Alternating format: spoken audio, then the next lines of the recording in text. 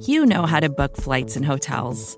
All you're missing is a tool to help you plan that unbelievable travel experience. That's why you need Viator. Book guided tours, excursions, and more in one place. There are over 300,000 travel experiences to choose from, so you can find something for everyone. And Viator offers free cancellation and 24/7 customer support for worry-free travel. Download the Viator app now and use code Viator10 for 10% off your first booking in the app. Find travel experiences for you. Do more with Viator. Support for this show comes from Atlassian. Atlassian software like Jira, Confluence, and Loom help power global collaboration for all teams so they can accomplish everything that's impossible alone. Because individually, we're great, but together, we're so much better. Learn how to unleash the potential of your team at Atlassian.com. That's ATLASSIAN.com. Atlassian.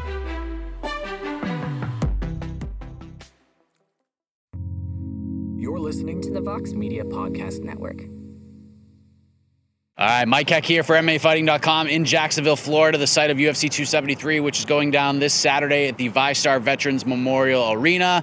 We got John Anik yesterday. We got Laura Sanko today. She's been on our shows a few times, but again, kind of the theme of this week, get to meet these people in person for the very first time. It's nice to have Laura, you how here. are you? I'm good. My eyes are watering because it's windy out here. So actually, this is tears of joy. Tears of joy to finally meet Mike Heck in person and not just, over a Zoom conference. No, it's great to have you in town, and what a great city and a fun backdrop and some really good fights to talk about. You and I, we want to learn some history here because we got this beautiful boat behind us, and we're wondering where it's coming from. So maybe we can figure this out and get the real answers. You're more of a real reporter than I am. But we'll get to the bottom of it somehow. But you're more famous, so you could probably get more questions. It's debatable. That's debatable. But you're definitely a more real reporter. Well, it's great to have you here, and there's a lot going on this card on this Saturday. Obviously, all eyes are on the top three fights. I want to start with the big one, and normally you would say the main event, and normally you'd say a title fight. I knew what you meant, though. I know. Yeah. It's the vibe here. Like, what have you noticed? Because it is immediate that Khamzat Chimaev brings something different to the table that people just gravitate towards. No matter what he does, people are eating it up down here, and just being around him, you just sense something special, right? Like, what has that been like, just seeing his rise and how quickly it's happened, and just seeing him here in Jacksonville and how people are reacting to him? His energy and the energy that he brings to whatever space he's in is honestly unlike anything I've really encountered before in the MMA space. And I was trying to put some thought to it last night because I knew we would be talking about it in the weigh-in show this morning. And I think what I at least boiled it down to is that a lot of times in MMA, the distance between our couches as fans and the octagon sometimes feels a little close. Like when I watch the NBA and I watch the NFL, I know that there is no way in hell I could do what they're doing. But sometimes in MMA, you kind of get the sense that the fans are like, oh, I got into a fight in college, I could do that. Or like, they see a good scrap, it's entertaining, but it doesn't seem superhuman. Khamzat Chimaev interjects that superhuman level of athlete, of performance, of persona, of energy into the sport that's honestly pretty rare in MMA. I feel like Ronda Rousey had that because she was finishing people so quickly. I'm not talking about the end of her career, but when Ronda was the beginning of her career, rocketing up to the top, she had that energy because she was doing stuff we'd never seen a woman do before. I feel like Francis Ngannou had a little bit of that, right? He was knocking guys out left and right and had only been doing MMA period, for a very short period of time, much like Khamzat. So it's genuinely not often that we get stars that truly bring that superhuman level nature that when we watch them, it's like, man, that to me is so alien. It's so far out there that you can't help but watch. We need to state a case for Gilbert Burns here, because if you talk to anybody in Jacksonville, it's not a matter of if, it's a matter of like when Khamzat will win this fight. And I find that so puzzling when you have a guy like Gilbert Burns who has been on such a great run. This guy was seconds away from becoming the welterweight champion of the world. It seemed like he had Kamaru Usman, who many feel is the pound-for-pound best fighter, in some serious trouble. And now he's a massive underdog, and no one's giving him a chance to win this fight. Are you surprised by that? Like, no one is giving this man a chance to win, and I find that just really interesting and fascinating at the same time. It's wild because of what you just said. We very well could be talking about Gilbert Burns as the welterweight champion. I mean, he had Kamaru very, very hurt in that fight. We could be talking about a very different situation here. I think it speaks less to people's opinions of Gilbert Burns and more to just this fanaticism, this crazy fanaticism that people have for Khamzat Chimaev. But you can't forget who Gilbert Burns is, because that's who he's fighting. And the fact is that we don't know a lot about Khamzat Chimaev. We know he's really good. We know he's very strong and powerful. And I tend to believe that the rumors are true, right? Like there's these tall Paul Bunyan-like tales that are growing around when we talk to the people that have trained with him. But the fact is he's not been tested in a fight, ever. But he's never fought someone the caliber of Gilbert Burns. Gilbert Burns is not just he's not just an incremental test.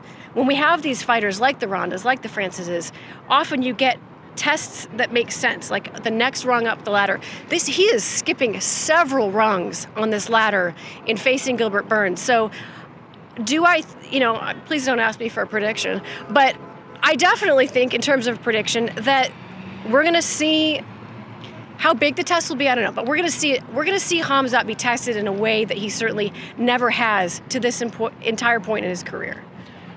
Just personally for you, and I'm not going to ask you for a prediction, but if Khamzat Chimaev just goes in there on Saturday and just runs through Gilbert Burns, I mean, just runs through him like he has everybody else, how would you react to that? Would you just be, at that point, this would be something that we've never seen?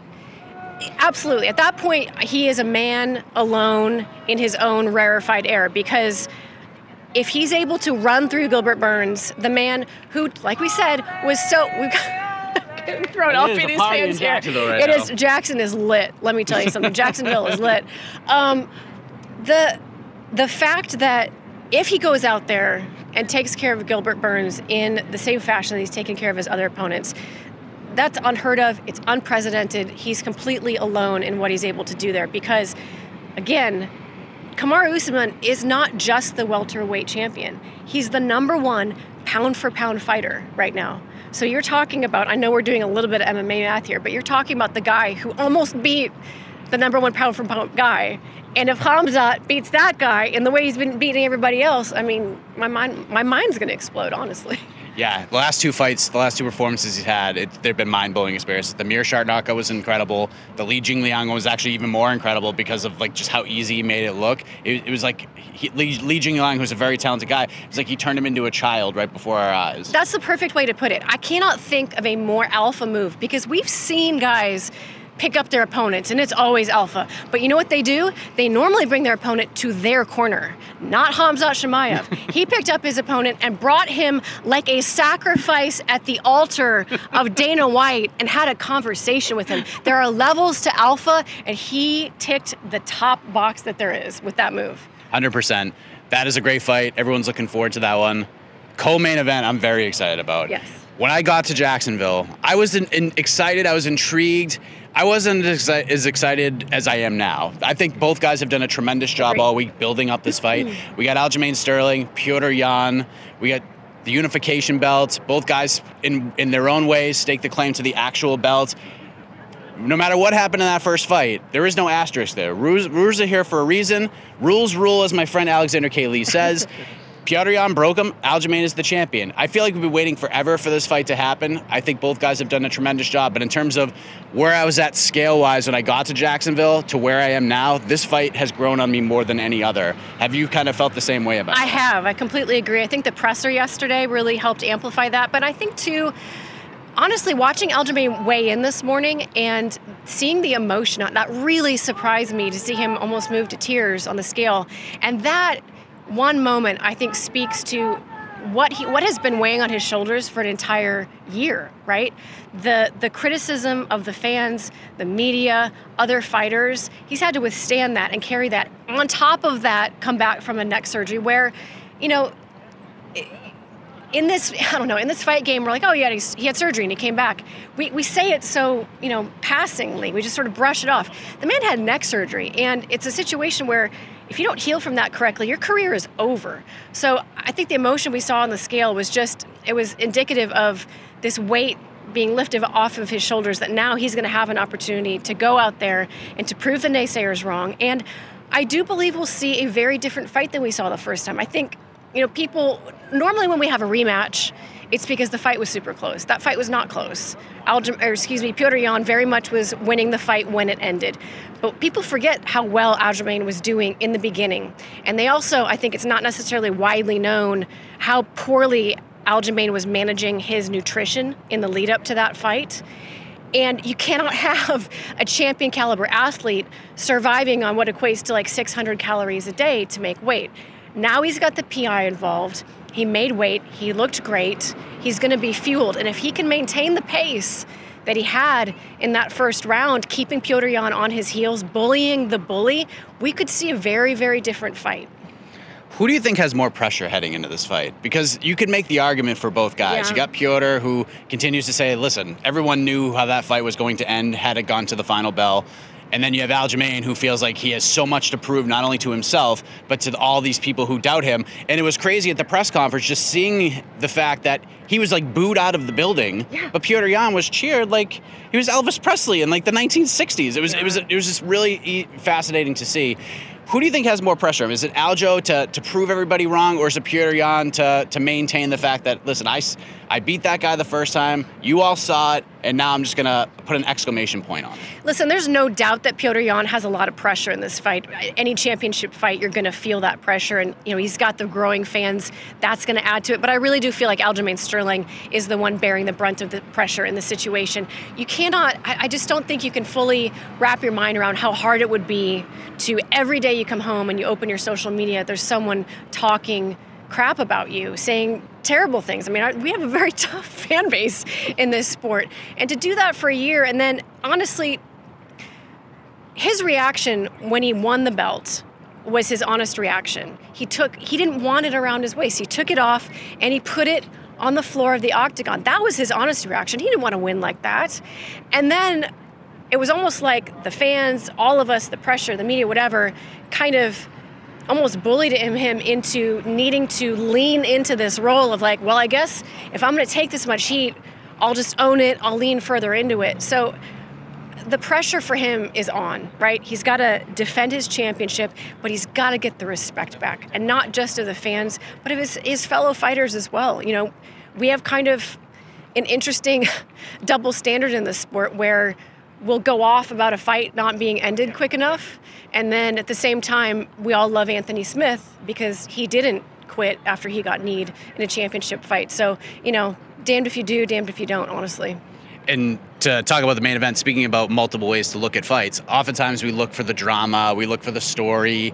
We don't really have one here in this main event. Yeah. We just have two really good fighters in Alexander Volkanovski and the Korean Zombie. My man Jose Youngs is on the other side of the camera right now. He always talks about how he's more of a fan of high-level martial arts competition. And in his eyes, and I believe him when he tells you this is almost like a dream fight for him. You got Alexander Volkanovski, who continues to just evolve and get better and better. He's climbing up the pound-for-pound rankings. Yeah. And on the other side, you have the Korean Zombie, who's just so fun to watch. And he's such a good dude. And it's like you have two absolute baby faces getting ready to fight, and it's one of those fights where we can't wait to see it, but we don't want anybody to lose, if that makes any sense. So just your thought. I want you to just wax poetically on this fight, because this seems like a fight that you're just such a big fan of. It's a sleeper fight in the sense that the odds should not be what they are. I mean, it's wild to have the top three fights have such big favorites involved in them.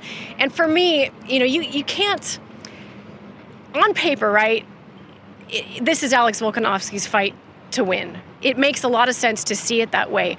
But I think that is oversimplifying Zombie's game to a huge degree. The man is incredibly well-rounded, but what I like about him in this stage of his career is he's moved his camp to one of the biggest growing camps there is right now, Fight Ready. And we always talk about, and I do it too, the quickest thing to talk about, while Zombie, he comes forward, he's got a chin, he gets hit a lot. I feel like that's an oversimplification at this point, right? The Zombie, yeah, he's a zombie. He can sure take a punch, and he's very offensively minded, but the Zombie is thinking now. The Zombie is not just some, brain-dead, walking forward guy. He's calculated now, and when you've got a team like Fight Ready surrounding you, preparing you, game planning with you for a fighter like Alex Volkanovski, I think we might see a much closer performance than the odds would indicate. And another aspect that I think it's going to force this fight a little bit closer. I think Alex Volkanovski has his own point to prove in this fight. I think he feels very confident in the matchup, kind of how their skills match together. And I think we're going to see Alex be a little bit more loose. Not dangerous. I don't think he'll get overly dangerous, but Alex Volkanovski fights with his brain first. That's why he's been so successful. It's also why he doesn't necessarily have a ton of crazy knockouts. I think this might be a fight where he wades into danger a little bit more, kind of dips his toe in the fire, and it's going to be a fun one. It's going to be a really fun one. I like how you said that because I feel like Korean Zombie has been very loose outside of the octagon, which is kind of a change for him. But Volkanovski is going to be very loose in the octagon. I feel like we have two calm, cool, collected guys who are just ready to get in there and get after this thing. Last thing before we let you go, I know you're a very busy woman and I appreciate you giving me so much time. We talked about these 3 fights. We have heavy favorites in all 3 of these fights. In your opinion, what would be the most shocking result out of all of these 3 fights? Oh, man. The most shocking result out of all 3 of those fights, I think it would be Zombie, actually. I really do. I think, and that's no disrespect to him, I think the world of his capabilities. But you're talking about a man on a 21-fight win streak. I think a lot of people are prepared to call him the greatest featherweight of all time, if not that close to calling that. He did beat Jose Aldo. He did beat Max Holloway 2 times. So for Zombie to come out and beat Alex Volkanovski, to me, that's the biggest upset of all.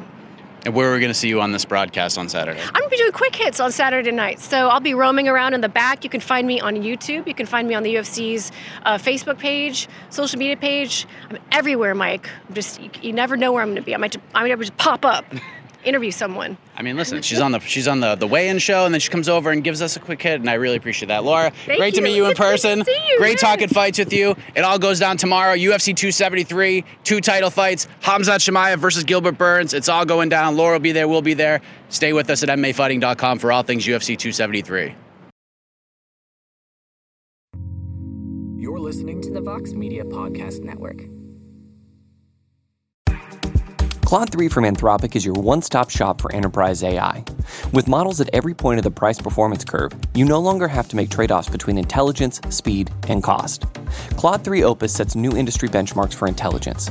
Sonnet strikes the perfect balance between skill and speed. And Haiku is the fastest and lowest-cost model on the market, perfectly designed for high-volume, high-speed use cases.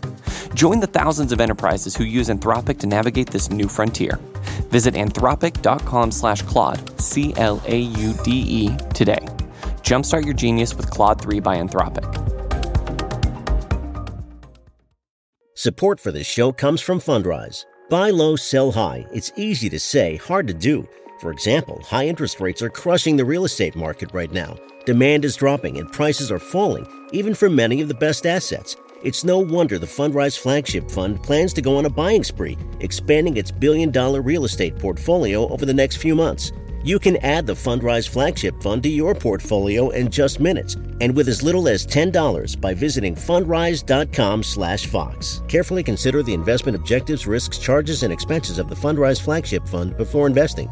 This and other information can be found in the fund's prospectus at fundrise.com/flagship. This is a paid advertisement.